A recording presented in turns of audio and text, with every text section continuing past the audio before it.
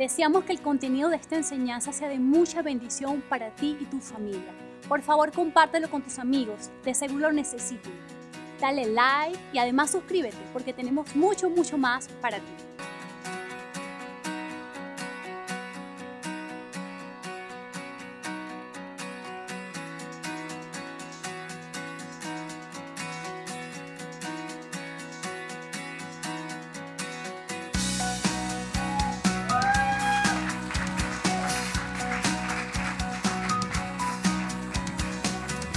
¿Cuánta gente de fe hay esta mañana en este lugar?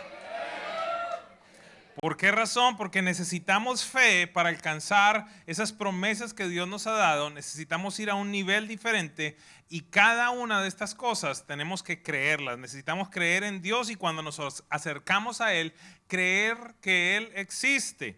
Alguna persona puede pensar, esto es un poco extraño. Si me estoy acercando a Dios, pues ya pensaría que estoy asumiendo o por lo menos dejo saber que Él existe. Pero la Biblia nos deja saber algo totalmente diferente y esta mañana vamos a aprender específicamente de eso. El hecho de que haya alguien que esté involucrado, que esté alrededor, que esté cerca de las cosas de Dios, no implica que esa persona crea y ni siquiera que crea que Dios existe. Así que podemos llegar a una conclusión interesante bien rápido en los primeros segundos de esta predicación. Es factible que haya personas que estén esta mañana en este lugar que vienen a una iglesia supuestamente buscando de Dios, pero es factible que vengas con una duda más grande que Dios. Miren lo que dice el libro de Hebreos. Hebreos capítulo 11, verso 6 dice, en realidad, sin fe es imposible agradar a Dios. Diga conmigo por un momento, por favor, a Dios le agrada la gente de fe. Eso quiere decir que la gente que no tiene fe, la gente incrédula, la gente pesimista, parece que no le agrada mucho a Dios. Qué bueno que Él no hace excepción de personas, pero ¿cuántos tienen gente con la que a usted le gusta pasar más tiempo que con otra gente? Ay, no, qué espirituales aquí. Yo la paso bien con todo el mundo. Mire, a mí me pasa que digo, si tengo que escoger, yo le digo a mi esposa, si tengo que escoger, voy para allá. ¿O no? Ay, hombre, ahora me van a hacer sentir, uy, el pastor, ¿cómo es? No, es la verdad. Es la verdad. Y dice aquí la Biblia, sin fe es imposible agradar a Dios. Escúcheme, ya que cualquiera que se acerca a Dios tiene que creer que Él existe y que recompensa a quienes lo buscan. ¿Sabe algo? Hay una recompensa para los que buscan a Dios creyendo en Él. ¿Cuántos tienen hijos? Una pregunta, ¿no le ha pasado alguna vez que su hijo viene y le da un abrazo así como medio raro? Ay, hola papi, yo te amo tanto. Y yo, ay hija, qué lindo. Papi, ¿podemos ir al parque? Y yo, ella estaba buscando la recompensa, pero se acercó a mí sabiendo que yo soy el que le soluciona ese problemita. ¿Te estás acercando a Dios así? Eso es lo que necesitamos comprender en esta mañana. ¿Sabe algo? Hay un par de frases que quiero dejar allí para que usted medite en ella. Que te acerques a Dios y que creas que Él existe son dos cosas diferentes. Y se los voy a mostrar por la palabra en este día. Y el segundo punto, que te acerques a Dios y que creas en su bondad, también son dos cosas totalmente diferentes. Hay mucha gente que cree en Dios, pero que no cree en la bondad de Dios. El día de hoy voy a estar hablando sobre un personaje de esos que yo llamo tristemente célebres, personajes tristemente célebres. Y estoy seguro que usted se va a dar cuenta rápidamente de esto. Yo creo que en el cielo voy a tener un montón de conversaciones. De pronto algunos van a venir a decir, oye, ¿usted por qué habló tan mal de mí? Y le digo, bueno, pero es que la Biblia no me dejaba pensar otra cosa. Y si usted ha leído la Biblia, si usted en determinado momento ha visto películas de Jesús, estoy seguro que va a estar de acuerdo conmigo. Le hago una pregunta. Cuando yo le menciono el nombre Tomás, ¿qué viene a su mente? Inmediatamente saltó por allí. Incrédulo, ¿qué más? Duda, dudoso hasta no ver, no creer. No sé si todos recuerdan, pero el día de hoy vamos a estar hablando respecto a él, porque precisamente Tomás tuvo unas características que nosotros necesitamos evitar. Todos podemos aprender de la gente, podemos aprender las cosas que debemos hacer, pero también las que no debemos hacer. Y en esta mañana a la gente de fe que vino a este lugar, quisiera comentarle algunas cosas que usted no debe seguir. Un ejemplo que no debe seguir, que está en la palabra de Dios. Así que acompáñeme por un instante, por favor, a Juan, capítulo 20, verso 24 al 29. Ya estamos finalizando nuestro estudio del Evangelio de Juan. Qué impresionante, casi 2 años. Juan, capítulo 20, versículo 24 al 29. Tomás, al que apodaban el gemelo, que era uno de los 12, no estaba con los discípulos cuando llegó Jesús. Diga conmigo, Tomás no estaba. Y por favor guarde ese pensamiento allí por un momento hasta el final de la enseñanza, porque va a ser muy importante. Así que los otros discípulos le dijeron, hemos visto al Señor. Quiero poner un contexto aquí. En este instante vienen los discípulos, por alguna razón este hombre no estaba con ellos, estaban los otros 10 reunidos. Tomás se fue para otro lado, quizás por lo que vamos a ver, por sus pensamientos, por lo pesimista que era, de alguna manera el hombre era de esos que son bien dramáticos y seguro dijo, no, aquí ya se acabó todo, yo mejor me voy para otro lado. Y dice que los discípulos estaban solos, lo voy a leer más adelante, se les aparece Jesús resucitado, le da muestras de su poder, le da muestras de que ahora está vivo, pero Tomás no estaba con ellos. Yo no sé si a alguien se le ha parecido Jesús en su vida en algún área. Dígame algo porque yo creo que aquí hay gente que tiene testimonios. Mire, esta mañana se me apareció a mí Jesús. Y digo, wow, ¿cómo? En la forma de mi hija Mariana de 4 años. ¿Por qué razón? Porque a mí el médico me dijo, ustedes son estériles, nunca van a poder tener hijos. Y por 13 años estuvimos tratando y esta mañana cuando abrió sus ojos, se sonrió y me dio un beso. Ahí vi el rostro de Jesús. Ahí vi el poder de Jesús. No sé si hay alguien que lo haya visto. Yo estoy seguro que usted ha tenido en algún instante una intervención de Jesús en su vida. Y si usted no lo ha hecho, bienvenido, porque este es un lugar donde pronto la tendrá. Él es real, no es simplemente como Simón Bolívar o George Washington. Jesús está vivo. Y entonces estos hombres vienen y no vienen de cualquier manera. Yo creo que vienen espantados diciendo, ¡lo vimos! Y si está dormido, aquí también lo despertamos. ¡Lo vimos! ¡Está vivo! Tomás estuvo cuando cambió el agua en vino. Estuvo cuando calmó la tempestad. Estuvo cuando multiplicó el pan. Estuvo cuando paró el entierro en el que iban y dijo, espérese un segundito, y el muchachito revivió. Estuvo en cada uno de esos eventos. ¿Cómo piensa usted que pudiera reaccionar entonces Tomás? ¿En serio, de verdad? ¿En dónde está? ¿En dónde está? Yo quiero ir a verlo también. Mire la respuesta de Tomás, porque sabe algo, me puse a averiguar aquí de Tomás y solo abrió la boca 3 veces ahí en el Evangelio. Y vamos a ver lo que salió de la boca de Tomás cuando la abrió. ¿Está bien? ¿Me acompañan? Eso es lo que vamos a estudiar en esta mañana. Mire, entonces, hemos visto al Señor. Tomás respondió de una manera poderosa, en fe, como un hombre de esos que viene a presencia viva. Así contestó, mientras no meta mi dedo en las marcas y mi mano en su costado, no lo creeré. 3 veces habló. Ojo, este estuvo en la tormenta, en la multiplicación, en los milagros, en el leproso, en la mujer de flujo de... En todo eso fue testigo.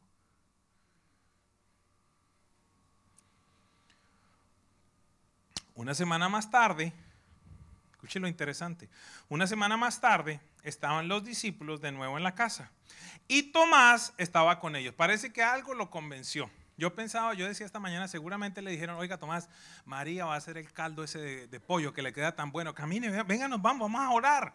Algo lo convenció que no era realmente la fe. ¿Por qué? Por lo que el hombre hablaba.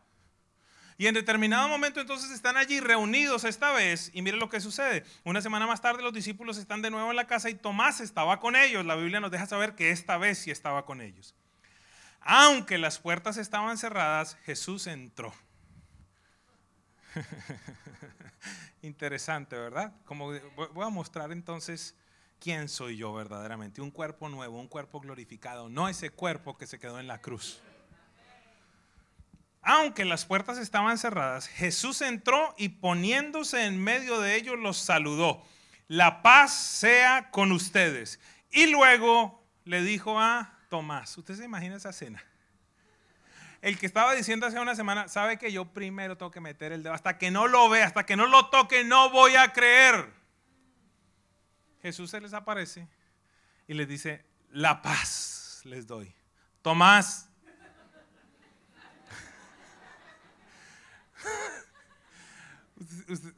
dime, Señor. Y esta mañana yo creo que hay alguna persona que está escuchando. Luis Carlos, Jesús está viniendo a este lugar a decir, Roberto, Jesús está viniendo a llamar a gente por su nombre en este día. Se les aparece de nuevo con la puerta cerrada, les dice, la paz les doy a ustedes. Y dice entonces allí, luego llamó a Tomás y le dijo, pon tu dedo aquí. No sé si usted puede comprender esa dinámica. Tú estabas encerradito aquí la semana pasada, no estabas cuando vine, pero entonces estabas por allá haciendo otras cosas. ¿Sabes algo, Tomás? Yo te escuché. ¿Sabes algo, amado? Amada, Dios escucha todo lo que tú hablas. Inclusive Dios escucha las estupideces que decimos. Dígame algo ahí. No dígame, diga, uy, sí, porque aleluya, sí, no. Toda tontería que decimos, Él la escucha. Y entonces aquí como para aseverar, como para dejarle saber a Tomás con quién estaba lidiando, le dice, ven para acá. Pon tu dedo aquí y mira mis manos. Acerca tu mano y métela en mi costado. Y le dice algo impresionante que creo que es lo que Dios le está diciendo esta mañana a esta iglesia. Y quiero dejarle saber algo a alguien. Usted no vino aquí por casualidad el día de hoy. Usted tiene una cita específica con Dios, no con una congregación, con Dios. Hay personas que literalmente su vida va a ser cambiada el día de hoy, va a tener un rumbo totalmente diferente. Eso es lo que pasa cuando nos exponemos a la palabra de Dios.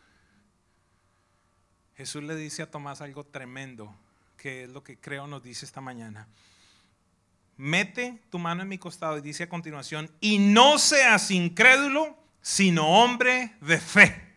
Dios esta mañana le dice a esta casa, Presencia Viva, no seas incrédula, sino una iglesia de gente de fe. No seas incrédula, sino una iglesia de gente de fe. Quiero dejarte saber algo, no me importa cómo viniste esta mañana, no me importa cuáles son tus retos, no me importa cuál es tu enfermedad, no me importa cuál es tu carencia, porque conozco a mi Dios. Y eso es la conclusión de todas las cosas. En el instante en el que tú conoces a Dios, entiendes que cualquier falta, entre comillas, que exista en tu vida, Él tiene la capacidad de llenarla. Y aún mucho más. Y entonces se acerca. Estos son de esos momentos que yo no quisiera vivir con Dios. Porque de todos los que había allí, preciso Jesús se voltea y le dice, Tomás, ven para acá. Venga. No, Señor, era bromeando. No, venga. No quería meter el dedo. Venga, lo mete. ¿Sabes por qué? Porque es muy sencillo creer cuando lo ves. Porque es muy sencillo creer cuando lo tocas. Pero la gente que Dios está levantando en esta casa es una gente que ve lo que no se ve.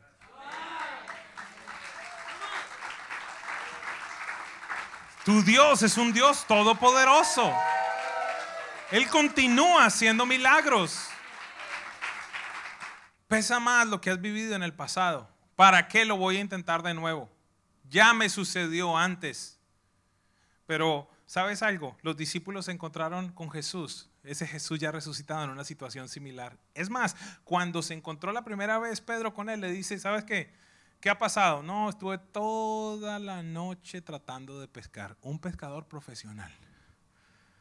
Toda la noche. Se encuentra con Jesús y le dice, vuelve a tirar la red. Dios le está diciendo a alguien en este día, vuelve a tirar la red. No sé cuál sea tu red, pero Dios te está diciendo eso. Vuelve a tirar tu red, vuelve a confiar, vuelve a leer la Biblia. La vas a ver de una manera totalmente diferente. Estoy abriendo tus ojos para que puedas comprobar mi bondad.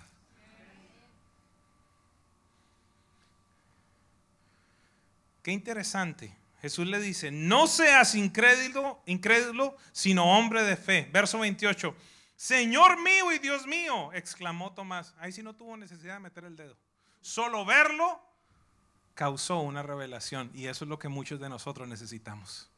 Muchos de nosotros necesitamos ver al Cristo resucitado en diferentes áreas de nuestra vida para poder creer. Poder de resurrección. No pienses que lo que obtuviste en el pasado fue el tope. Dios te lleva a un nuevo nivel totalmente diferente. Y Jesús le dice algo a presencia viva. Todos los que están en este lugar, Jesús habló de ti y habló de mí acá. Dice, porque me has visto, has creído, le dijo Jesús. Dichosos, otra versión dice, bienaventurados los que no han visto y sin embargo creen. En la vida de Tomás hay muchas cosas que podemos aprender, y en este día quiero compartir con ustedes 3 rápidamente. Porque, de nuevo, 3 veces abre la boca Tomás. Por lo menos es lo que encontramos acá en la palabra. Vamos a ver qué fue lo que dijo y vamos a ver qué aprendemos de él. Número 1, Juan capítulo 11, verso 14 al 16. Recuerde, vamos a aprender lo que no debemos hacer. Jesús le dijo a Tomás, no seas incrédulo. Hasta antes de este momento Jesús estaba diciendo, tus comportamientos, lo que has venido haciendo demuestra tu incredulidad. Número 1, la gente incrédula habla las cosas incorrectas. Juan capítulo 11, verso 14 al 16 es el momento en el cual le dicen a Jesús, Lázaro ha muerto, y Jesús dice, vamos porque voy a despertarlo. Voy a resucitarlo. Ustedes ya han visto mi poder. Ustedes ya han visto todo lo que yo he hecho. Vamos a despertarlo. Entonces mire lo que dice allí. Por eso les dijo, Lázaro ha muerto. Y por causa de ustedes, les dice Jesús, por causa de ustedes me alegro de no haber estado allí para que crean. Pero vamos a verlo. Jesús dice, vamos porque ustedes van a ver la gloria de Dios. Ustedes, me alegra que yo no haya estado allá cuando murió, porque ahora ustedes lo van a ver. ¿Cómo lo voy a resucitar? Yo no sé cuál sería su posición, su expectativa, en el instante en el que Jesús, aquel que calmó el viento, que multiplicó los panes, que limpió al leproso, que levantó al paralítico, en el instante en el que le dicen, está muerto, le dice, camine para que ustedes vean la gloria de Dios. Pero aquí vemos la actitud de Tomás. ¿Quiere verla? Jesús le dice, vamos porque lo voy a resucitar. Vamos porque ustedes van a ver la gloria de Dios. Me alegra de no haber estado allá para que ustedes vean este milagro que voy a hacer. Y Tomás contesta, vayamos también nosotros para morir con él.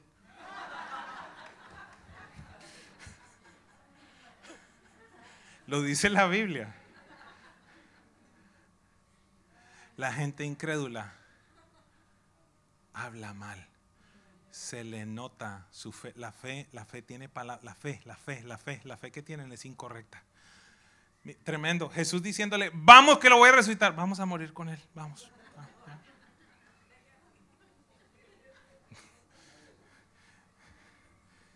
En este día quiero preguntarte, ¿qué palabras hay en tu boca? En esta mañana quiero preguntarte, ¿qué estás declarando?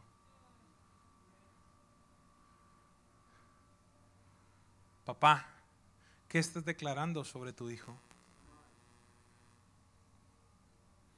Impresionante, en tanto estudiaba todo esto, dice la Biblia en el libro de Hebreos, porque es que yo no sé si usted comprende, a veces cuando me paro al frente suyo y le digo, déjeme que quiero orar por usted, quiero bendecirlo, usted puede estar vuelto 3 bultos de canela, puede estar quebrado, pero yo no estoy viendo su quebradez, si se dice así, o su quebrantamiento. Y dice la Biblia, porque este es uno de estos locos que cree la Biblia todavía, en el libro de Hebreos capítulo 11 dice, por la fe, Jacob profetizó, bendijo a sus hijos, declaró sobre ellos lo mejor que venía, por la fe. ¿Qué quieres entonces? ¿Qué quieres? Que tú vengas acá a decirme, no, es que estoy enfermo. Uy, Señor, sí, pobrecito. Padre, que no le duela tanto, por lo menos. Hazle cómodo el dolor. ¿Usted quiere que yo profetice eso sobre usted?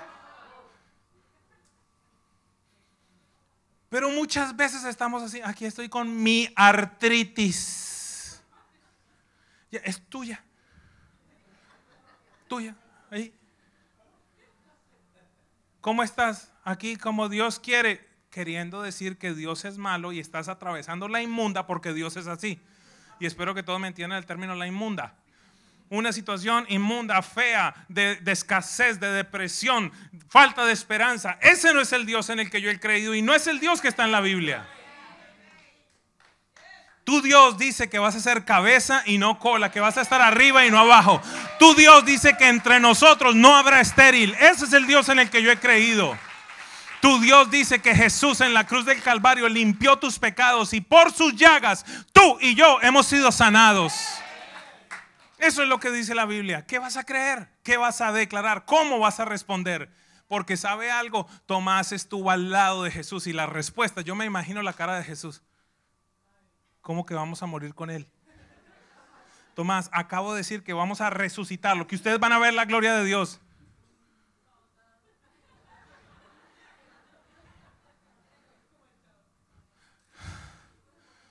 Porque es necesario que el que se acerca a Dios crea que Él existe y es recompensador de aquellos que le buscan.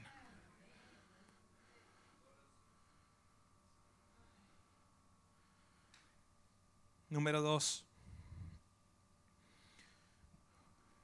Juan 14, 2 al 6. La gente incrédula es pesimista. No tan solo habla mal, sino que tiene actitudes incorrectas. Toma sus decisiones por pesimismo. Las conversaciones internas que tiene. Porque una cosa es lo que tú declaras, pero aún peor es lo que tú conversas contigo mismo. Yo sé que aquí nadie habla consigo mismo, solamente yo. ¿Verdad? Nadie en el carro va pensando nada, ¿verdad? Nadie. La persona con la que tú más hablas es contigo mismo. Contigo mismo. Contigo, ahí estás. No, pero es más, ahora es una persona, ahora en la mitad de las dos reuniones me dijo, estaba aplicando allí para una beca y dije, pero ya he aplicado a tantas becas y nunca me han dado nada. ¿Para qué? ¿Para qué voy a volver a aplicar? Aplicó y se la dieron.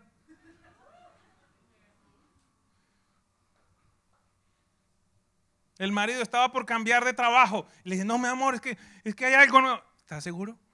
Ojo, se queda sin trabajo. Porque ¿qué vamos a hacer? Y ahora yo estoy con barriga. ¿Y entonces qué va a suceder? Pues ¿sabes qué pasó? Que en menos de 2 meses ya le han doblado y le van a triplicar el salario. ¿Por qué? Porque tomó una decisión. Ojo, la gente incrédula es pesimista. Juan 14, 2 al 6. Jesús en la cena está en ese momento íntimo en el que está declarando todas las cosas por venir, les está dando promesas espectaculares. Y una de las mejores promesas que le da es la siguiente, dice, en el hogar de mi Padre hay muchas viviendas, hay muchas moradas, y si no fuera así, ya se lo habría dicho a ustedes. Voy a prepararles un lugar, y si me voy y se lo preparo, vendré para llevármelos conmigo. Así ustedes estarán donde yo esté. Una pregunta, ¿esa es una mala promesa o una buena promesa? ¿Quiénes están ahí reunidos? Los apóstoles, los discípulos, los más cercanos, aquellos en los que uno dice que vota cualquier cosa y son los primeros que saltan a decir, yes, sí, vamos a lograrlo. Pero no los que, oraste lo suficiente y yo tengo fe, no soy estúpido. Sí, son dos cosas diferentes. Ya he dicho estúpido 3 veces y algunos están escandalizados. Estúpido significa ser tonto, fatuo, falto de entendimiento, para que quede más bonito. Porque hay gente que no tiene fe, sino que son faltos de entendimiento. Un día me reúno con un pastor, estaba la iglesia en una crisis y me decía, es que Dios me habló que compre tal terreno. Y yo le digo, No, no, no, no, no, no, no. Ahí estás operando fuera del tiempo de Dios. No, que Dios me habló que... ¿Qué sucedió? Perdió un montón de plata. ¿Por qué? Porque no operó dentro de los parámetros. Mire, la palabra de Dios nos deja saber. Necesitamos tener fe. Mire, Satanás mismo se presentó delante de Jesús y básicamente le dijo, da un paso de fe cuando lo llevó al pináculo del templo. Le dijo, da un paso de fe. Porque escrito está, y le habló de la Biblia, porque escrito está, a sus ángeles mandará para que tu pie no tropiece. Jesús le contestó inmediatamente, ¿sabes algo? Escrito está, no tentarás al Señor tu Dios. Si tú no sabes palabra, no vas a saber cuándo estás operando en fe y cuándo estás tentando a Dios.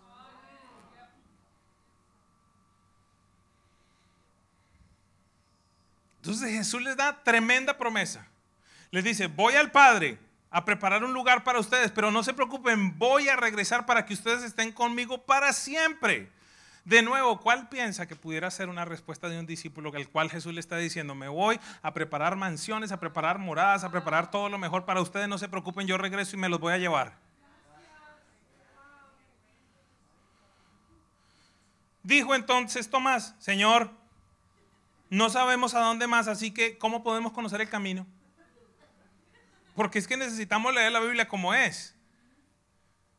O sea, Jesús le está diciendo, mire, ustedes ya saben para dónde voy. El siguiente verso dice, no, nosotros no sabemos.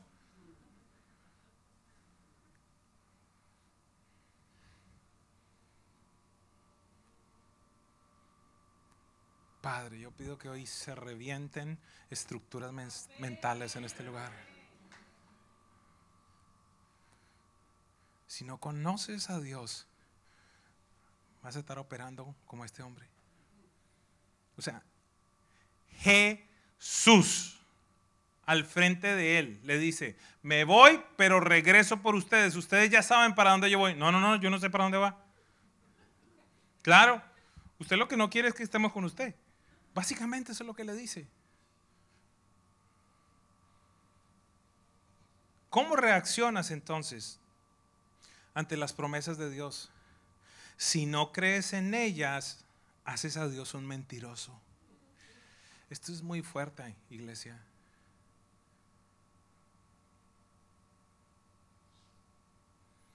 Si tú eres de aquellos que dices en tu mente, en tus conversaciones, no, esto le pasa a todo el mundo, pero a mí, yo me imagino que aquí nadie nunca ha dicho eso, ¿verdad?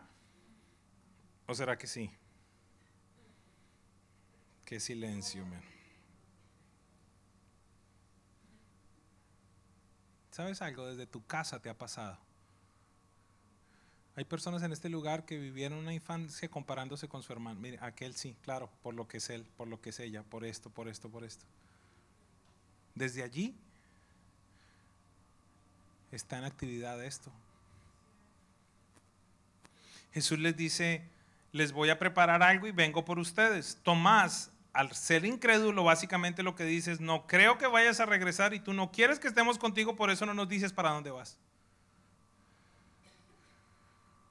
Iglesia, necesitamos renovar nuestra mente. ¿Por qué razón? Porque cuando cambian tus pensamientos, cambia tu futuro. Proverbios 23:7 dice que como el hombre piensa, así es.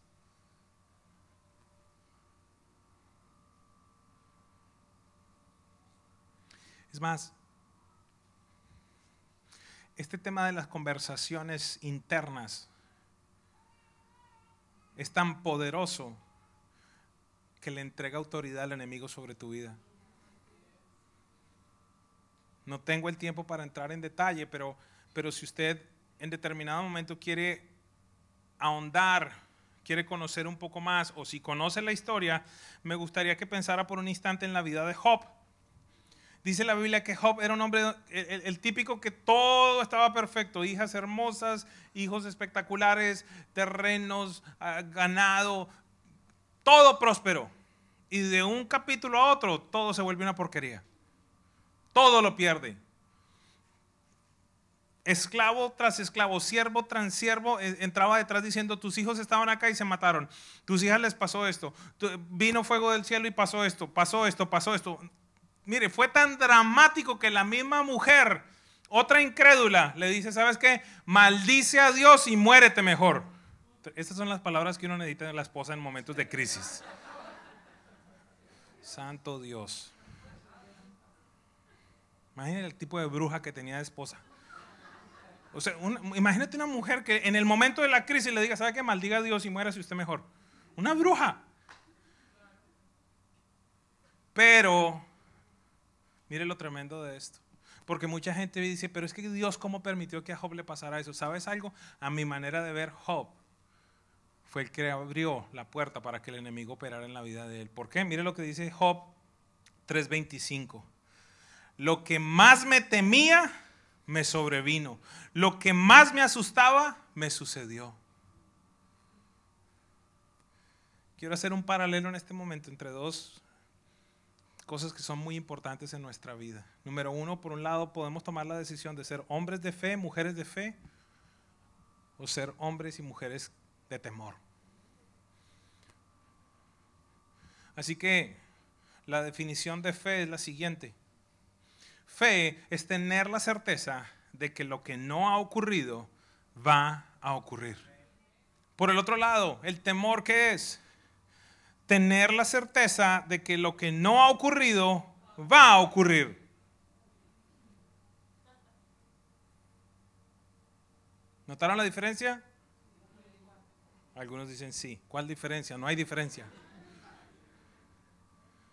Fe es tener la certeza de que lo que no ha ocurrido va a ocurrir en lo bueno, en lo positivo, en los pensamientos que el Padre tiene. En tanto, el temor es tener la certeza de que lo malo, lo que no nace en el corazón de Dios va a ocurrir.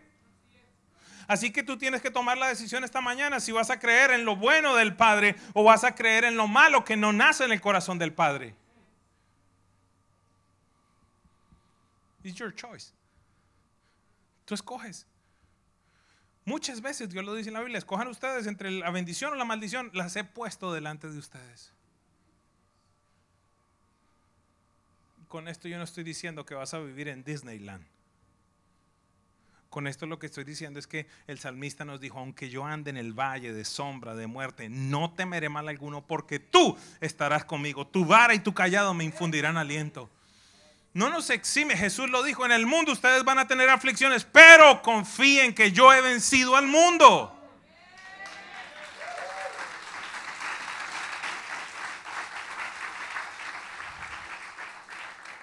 Y punto número 3, y cerramos esta tarde. La gente incrédula se pierde lo que el Espíritu Santo quiere hacer. Y usted no sabe cuánto me conmovió leer esto, porque nunca lo había visto. Voy a regresar al versículo con el que empezamos, Juan 20:24. Escuche, 20:24, versículo 24. Tomás, al que apodaban el gemelo y que era uno de los 12, no estaba con los discípulos cuando llegó Jesús. Versículo 24 de Juan 20. Tomás no estaba con los discípulos cuando llegó Jesús. La pregunta que surge en este momento es, ¿pasó algo importante cuando llegó Jesús? ¿Que Tomás se lo perdió por andar hablando mal y pensando mal? Regresemos entonces, les acabo de leer el versículo 24, regresemos al versículo 19. Al atardecer de aquel primer día de la semana, estando juntos, reunidos los discípulos a puerta cerrada por temor a los judíos, escuche, ellos también tenían temor. Porque es algo que puede venir, es un sentimiento que va a estar allí. La pregunta es, ¿qué vas a hacer con él? Lo vas a abrazar, lo vas a acariciar, le vas a armar una cama ahí en tu casa. Venga, temorcito, quédese aquí conmigo, gobierna en mi casa. O lo vas a poner donde tiene que estar. Estaban en temor, a puerta cerrada. Jesús entró entonces y poniéndose en medio de ellos los saludó. Mire lo impresionante, mire la primera palabra que sale de la boca de Jesús, para que usted comprenda que Él sabe lo que usted puede estar experimentando, para que usted comprenda que Él sabe el temor, para que usted comprenda que en determinado momento Él sabe, porque dice la Biblia que Él fue tentado en todo lo que usted está experimentando por dentro. Y Jesús lo primero que identifica es: esta gente está en temor. Cuando usted está en temor, ¿qué es lo que necesita? Lo primero que Jesús entonces les dice es: la paz sea con ustedes. Y aunque ellos no lo pidieron, dicho esto, les mostró las manos y el costado. Al ver al Señor, los discípulos se alegraron.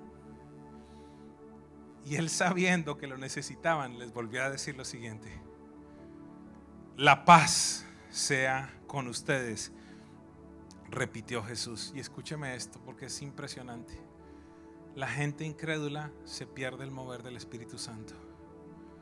Como el Padre me envió, así yo los envío a ustedes. Verso 22. Acto seguido sopló sobre ellos y les dijo: reciban el Espíritu Santo. Y Tomás se perdió eso.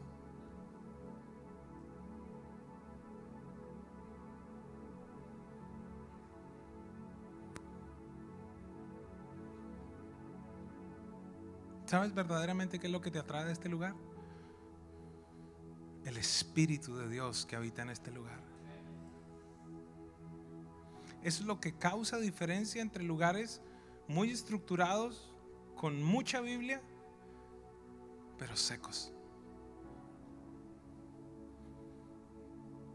a lugares donde, y tengo que ser muy claro, porque Él es el pastor de esta casa, el Espíritu de Dios es el que gobierna en este lugar. Lugares donde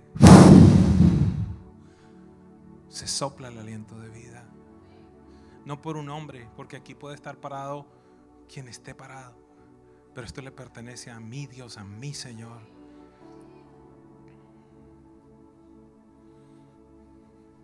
Qué impresionante que tú puedes escuchar exactamente lo mismo de dos personas totalmente diferentes y causa efectos diferentes en ti. Porque puede venir ante ti alguien que no tiene fe y decirte muchas cosas respecto a tu futuro. La pregunta es: ¿esta persona tiene la fe o no tiene la fe? Porque te puede decir: acuérdate lo que dice la Biblia, pero esas son palabras. En tanto otro se para al frente de tú y te dice: yo sé los planes que Dios tiene para ti. Yo también estuve sin dinero o sin cualquier circunstancia y Dios me llevó. Yo también tuve que tomar una decisión para dejar un trabajo e ir en búsqueda de lo que Dios dijo. Yo también he estado al frente de personas enfermas y he visto cómo Dios obra. Yo bendigo tu vida, bendigo tus células y declaro que el poder de Dios es real sobre ti.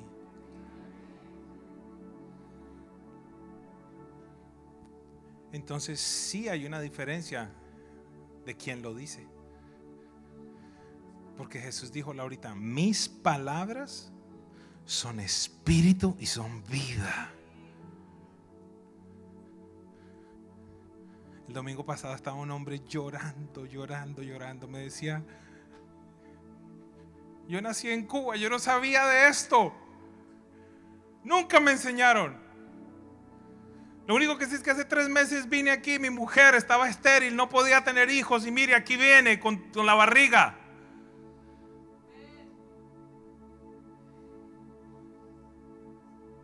No, porque es que a mi Dios me dio fe para orar por eso. Mis palabras son espíritu y son vida.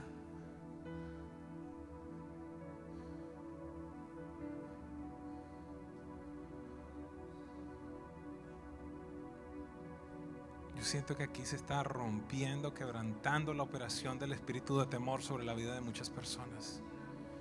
Aquello que no te hace dormir en tranquilidad y en paz. Sé que pueden existir retos en tu vida, pero necesitas enfocarte en el Dios de tu vida. Aquel que va por encima de toda circunstancia. Aquel que se para en la tormenta y le dice al viento: ¡cállate! Y el viento obedece.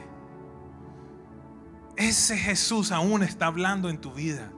Ese Jesús aún quiere callar las circunstancias que se levantan para que dudes. Ese Jesús aún tiene poder de resurrección en su boca.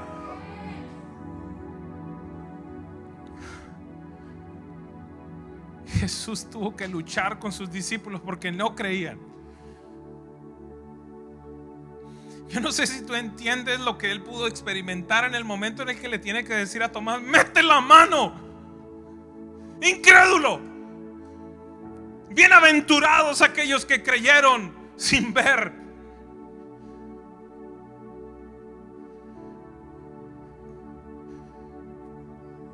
Y esta es una historia de toda la Biblia,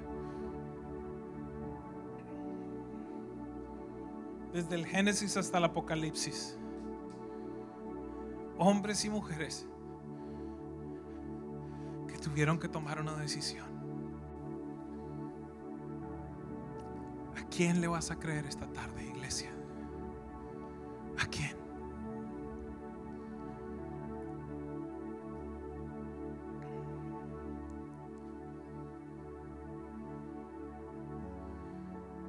Eliseo tuvo que enfrentar exactamente la misma situación con su siervo. Y esta vez era en serio, era real. Y no quiero decir que lo que tú estés viviendo no sea real.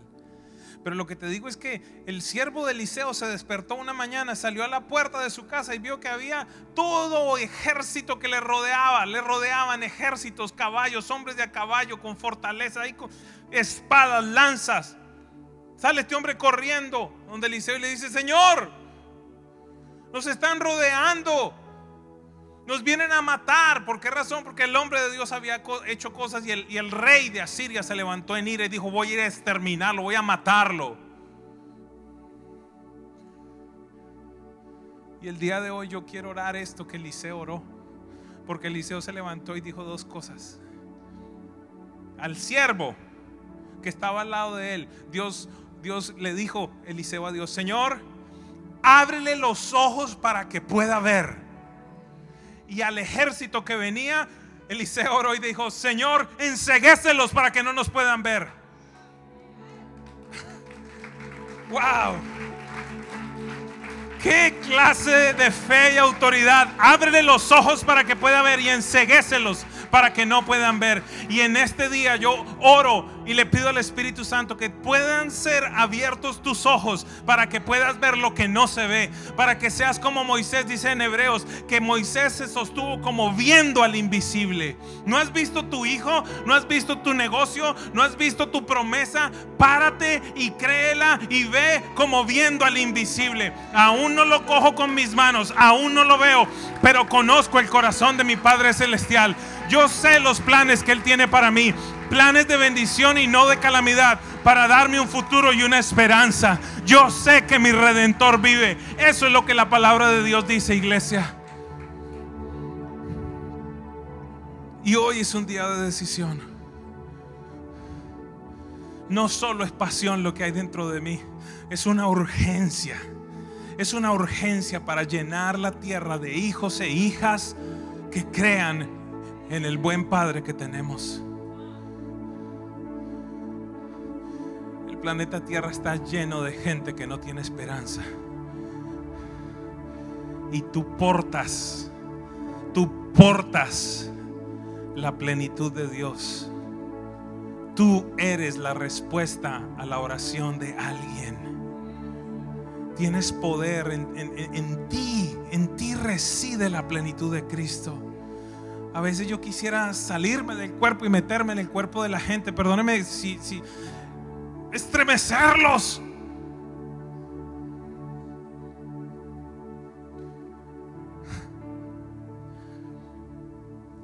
Para que crean en la bondad de nuestro Dios.